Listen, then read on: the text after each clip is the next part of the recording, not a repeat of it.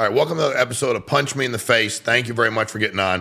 We're going to talk today about a few things that you can use to your benefit when the economy's down and what's happening when companies lose, or let's say an Amazon cuts 19,000 jobs, whatever these guys are doing. You understand they still keep doing everything. What I mean by that is there's a lot of quiet hiring and firing going on. There's employees that are quiet quitting. They're at a job. They don't love it. They're doing a lot less. They haven't officially quit, but they kind of quiet quitted. Now, what does that mean for you? If you had a bunch of quiet quitters around you, if you're at your job and you want to do better, that was me. I'm like, I got my job. Every time I got a job, I want to know what my next promotion could be, even if it wasn't right away. Every time I got my job, when I was unloading packages at UPS, I was like, what's my next promotion? Like, you're at your job and you're in a down economy. So your opportunity to grow is huge right now. Because people are quiet quitting all over the place. And what I mean by that is they're in a place where they're just not doing as much. And then there's quiet firing, right? Where people are like, just like quiet hiring. So and what I mean by that is there's people that are laying people off. So let's say Amazon lays off 19,000 people, gets rid of them.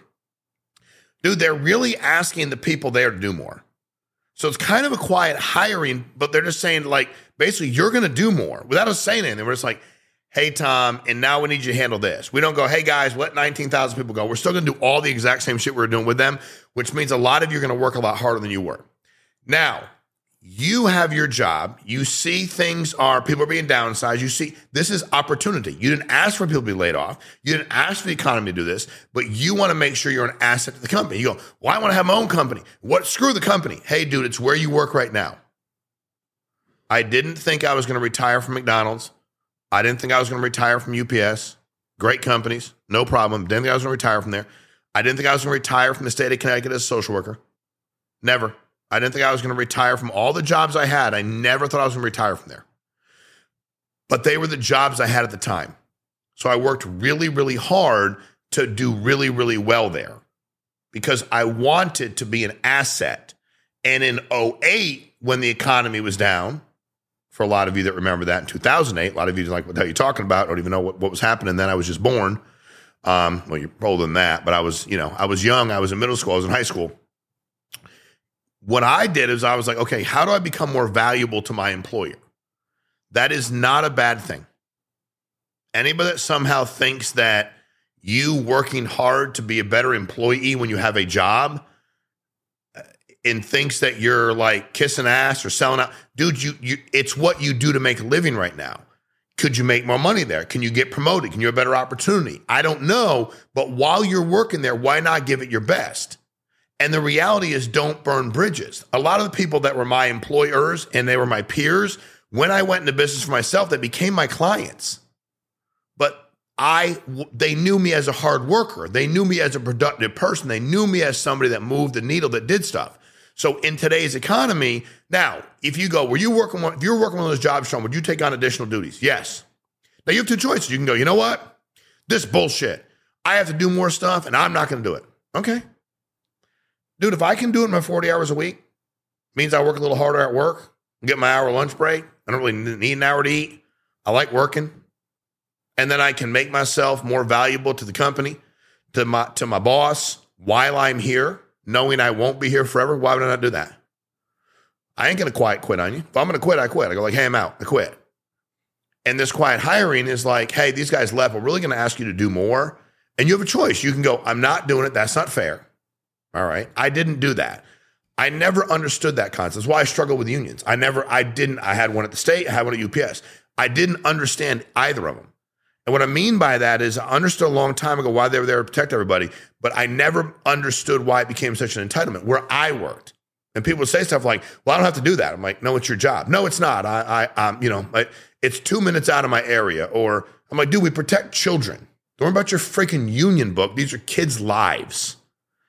UPS. Well, I did this and it's this. And I know I have his package, but that's, 45 seconds out of my way. Or I can't pick that up by myself. Or they'd be like, can't pick the 150-pound packages up by yourself. I'm like, why? I could pick a 400-pound package up, like 150-pound package. Yeah, you need assistance with those. And I was like, I think it was even like 75 pounds. I'm like, dude, what are you talking about? Well, you can't. It's a violation. Me picking that up is dude, I understand if I'm weak and not in terrible shape, I don't want a guy to fall to the ground that can't pick it up. But I can pick that up, no freaking problem. Why would I stare at it for an hour until some dude comes over and helps me? Or I deliver the package and I can't deliver it to the guy's house because nobody's in the truck with me? Come on, man. So I just didn't understand it. But you have to understand in today's world, you have to figure out how can you take advantage of the situation. How can you? And a lot of these things are happening. Now, me, if I was the employer, I wouldn't try to be like, lay a bunch of people off and pretend. I'd lay them off if we had to and go, hey, guys, here's the deal. You know, it sucks. The economy's tough. We're going to do the best we can. We're going to make some cuts. We had to drop staff. You know, we're not happy about that part. Never wanted to. There are going to be some people are going to ask to be doing some additional things. We're going to figure out what we can and can't do. We're going to do the best we can, but I'm going to need the help from everybody. I'm here for you. I love you. I want to grow, but I'm letting you know part of this just straight sucks. But it's the hand we're dealt. Like, it's the hand we got. What do you want to do? I don't want to perseverate about it for too long. It's the hand we've been dealt. So down economies create phenomenal opportunities for people that are workers, because when you come out of it, and you always do, it allows you to really shine. And also opportunity. What you should also be thinking about as an employee is there a better opportunity for me? That's the weirdest thing for me. Every time I got a job, I was like, if FedEx had called me when I was working at UPS and said, hey, we know that you make X amount of dollars an hour for unloading trucks. We're going to give you 50% more. I would have quit that day. And my good friend was my manager. Like, he's a lot older than me, but I liked him a lot. We played ball together. Like, I liked him. I would have still hung out with him, but I would have quit and went to FedEx. Had Burger King come into McDonald's and said, hey, I know you're 15. We'll pay you $3 more an hour. I'd be like, no purple hat. I'd have the brown hat. I'd be next door making Whoppers instead of Big Macs in a second. If the federal government came in when I was at the state and said, hey, you get this much more.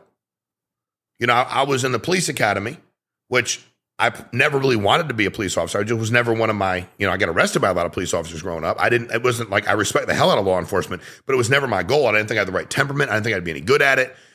And when I got hired and went through the police academy, yes, I was out of control, stupid, immature, over aggressive. So I understand why they were like, hey, yo, we're not going to keep you anymore. I mean, you did the police academy, you crushed it, but on the job, man, for this police department, you're like a little bit over the top, dude. We're going to pick somebody else. I kind of understood it, but I also knew I had a job with the state on the back end making 12 grand more an hour, or 12, not an hour. That'd be great. 12 grand more a year, and then like unlimited overtime. So I was like, dude, that's like huge for me. Like, that was a big opportunity. So I already had that because I was always looking. And I'm like, I don't have a gun. They're probably not going to shoot at me. And I make more money. And I work first shift, not second, which is probably would have worked there, or third. So you should always be thinking that. How can I get promoted? How can I move up? How can I move out? And I think the people that get their situation and figure that's their lot in life, and they're frustrated. I wasn't frustrated because I was always thinking, I wonder if there's another opportunity for me. And again, I'm loyal to supporting who I have to support. The employer's fine. I'm not mad at you, but like, dude, I'm loyal to what. That's why every business I was in, real estate, life insurance, waste management, anything I owned, I knew that if the going rate for a driver was X, I knew I had to pay a little more. Because I knew there'd be days that I'd be frustrated, they'd be frustrated. I might want to work a little bit more. I might not be right in my delivery. But they're like, you know what? Shawn can be a pain in the ass, but we make more than we're going to make anywhere else. Real estate, I was like, how do I get you to keep the most commission if you're going to work with me?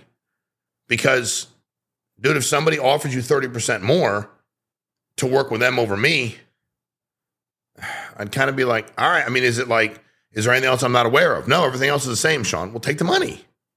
What do you want me to tell you? Insurance is the same thing. Let's be really aggressive with what people make. I just think that's law of large numbers. It gets massive. I remember listening to Arthur Blank talk in a meeting about Home Depot and how it was founded. There was a number of people involved in it. I don't know everybody's role and who did what, but I listened to him. He bought the Falcons, did a lot of philanthropy stuff. He's a great guy. Liked him, met him a couple times. And he said, dude, I just understood the concept because I worked at a hardware store. I know I know how much we marked everything up. And I knew that if we could go big box store, that would work. And a little bit of a lot would become a lot. So those concepts make sense to me. They're not confusing at all. So I think that for us, we need to really start thinking about what does that look like, right? So in this world in 2023, what are you doing to get ahead? Because companies will fall. They will. The economy will definitely cause companies to fall. Companies that weren't well positioned or maybe well timed, but they will fall. They will fail. They will downsize. That's going to happen. The question you have to ask yourself is, how will it affect you? Will it be positive or negative? I got my insurance license in '08. I already had my real estate license. My job, I made more that year because I think with the economy down, there was just a lot of overtime and people were, I think as a social worker, finances make people frustrated. There was more calls. There was more stuff to do. And then I got into insurance and a lot of people around me were like running for the hills because the economy was down. I was running out to go to work. Like when COVID hit, I understood, all these years later, if I just keep working and we're socially responsible, we're smart about what we do, a lot of people are gonna pack it in. Economy goes down. We hit a massive, unbelievable speed bump in 22, right? And earlier, right? And I was like, all right, how do we get better? Because what I understood, it was a thinning of the herd. And when the herd thins, you have a better opportunity. You should be looking around right now. Me, went to my employer in '08. I was like, hey, listen, I know it's going to be hard right now. I know, but I want, I'm here for you. I'm looking for more hours. Anything I can do to help. I know we had to cut some people, which we did. I know we're in a hiring freeze. We can't add. I'm willing to help. Now I want to get paid for what I do. And if I work harder than all those other guys, I do want to get paid more. It doesn't have to be today. But as we move out of this thing, don't forget what I did. I'm always negotiating on my behalf, as you should be. There's nothing wrong with that. And those companies survive. Make it a great place to work and pay them well. You have to understand what people are looking for. But you have to figure out what side of that are you on. Well, I have my job. Okay, you're not quiet quitting because you're still working there, right? No, I'm doing my job. I'm cool. Okay, they're doing some quiet hiring. Are you participating in the hiring? Meaning they're not technically hiring people. They're asking you to do more. I think if you do more, that actually makes sense, right? I think that makes sense. And a lot of people around you are going to do less. We've talked a lot about how do you stand out? How can you differentiate yourself? How can you pull yourself away from the crowd? How can you look different? But what I ask you is, what are you going to do in this down economy? Will you take advantage of the situation? Will you thrive or will you die? And then will you blame the economy? I got out of real estate in '08, not just because of what the mortgage market did. I wasn't positioned right.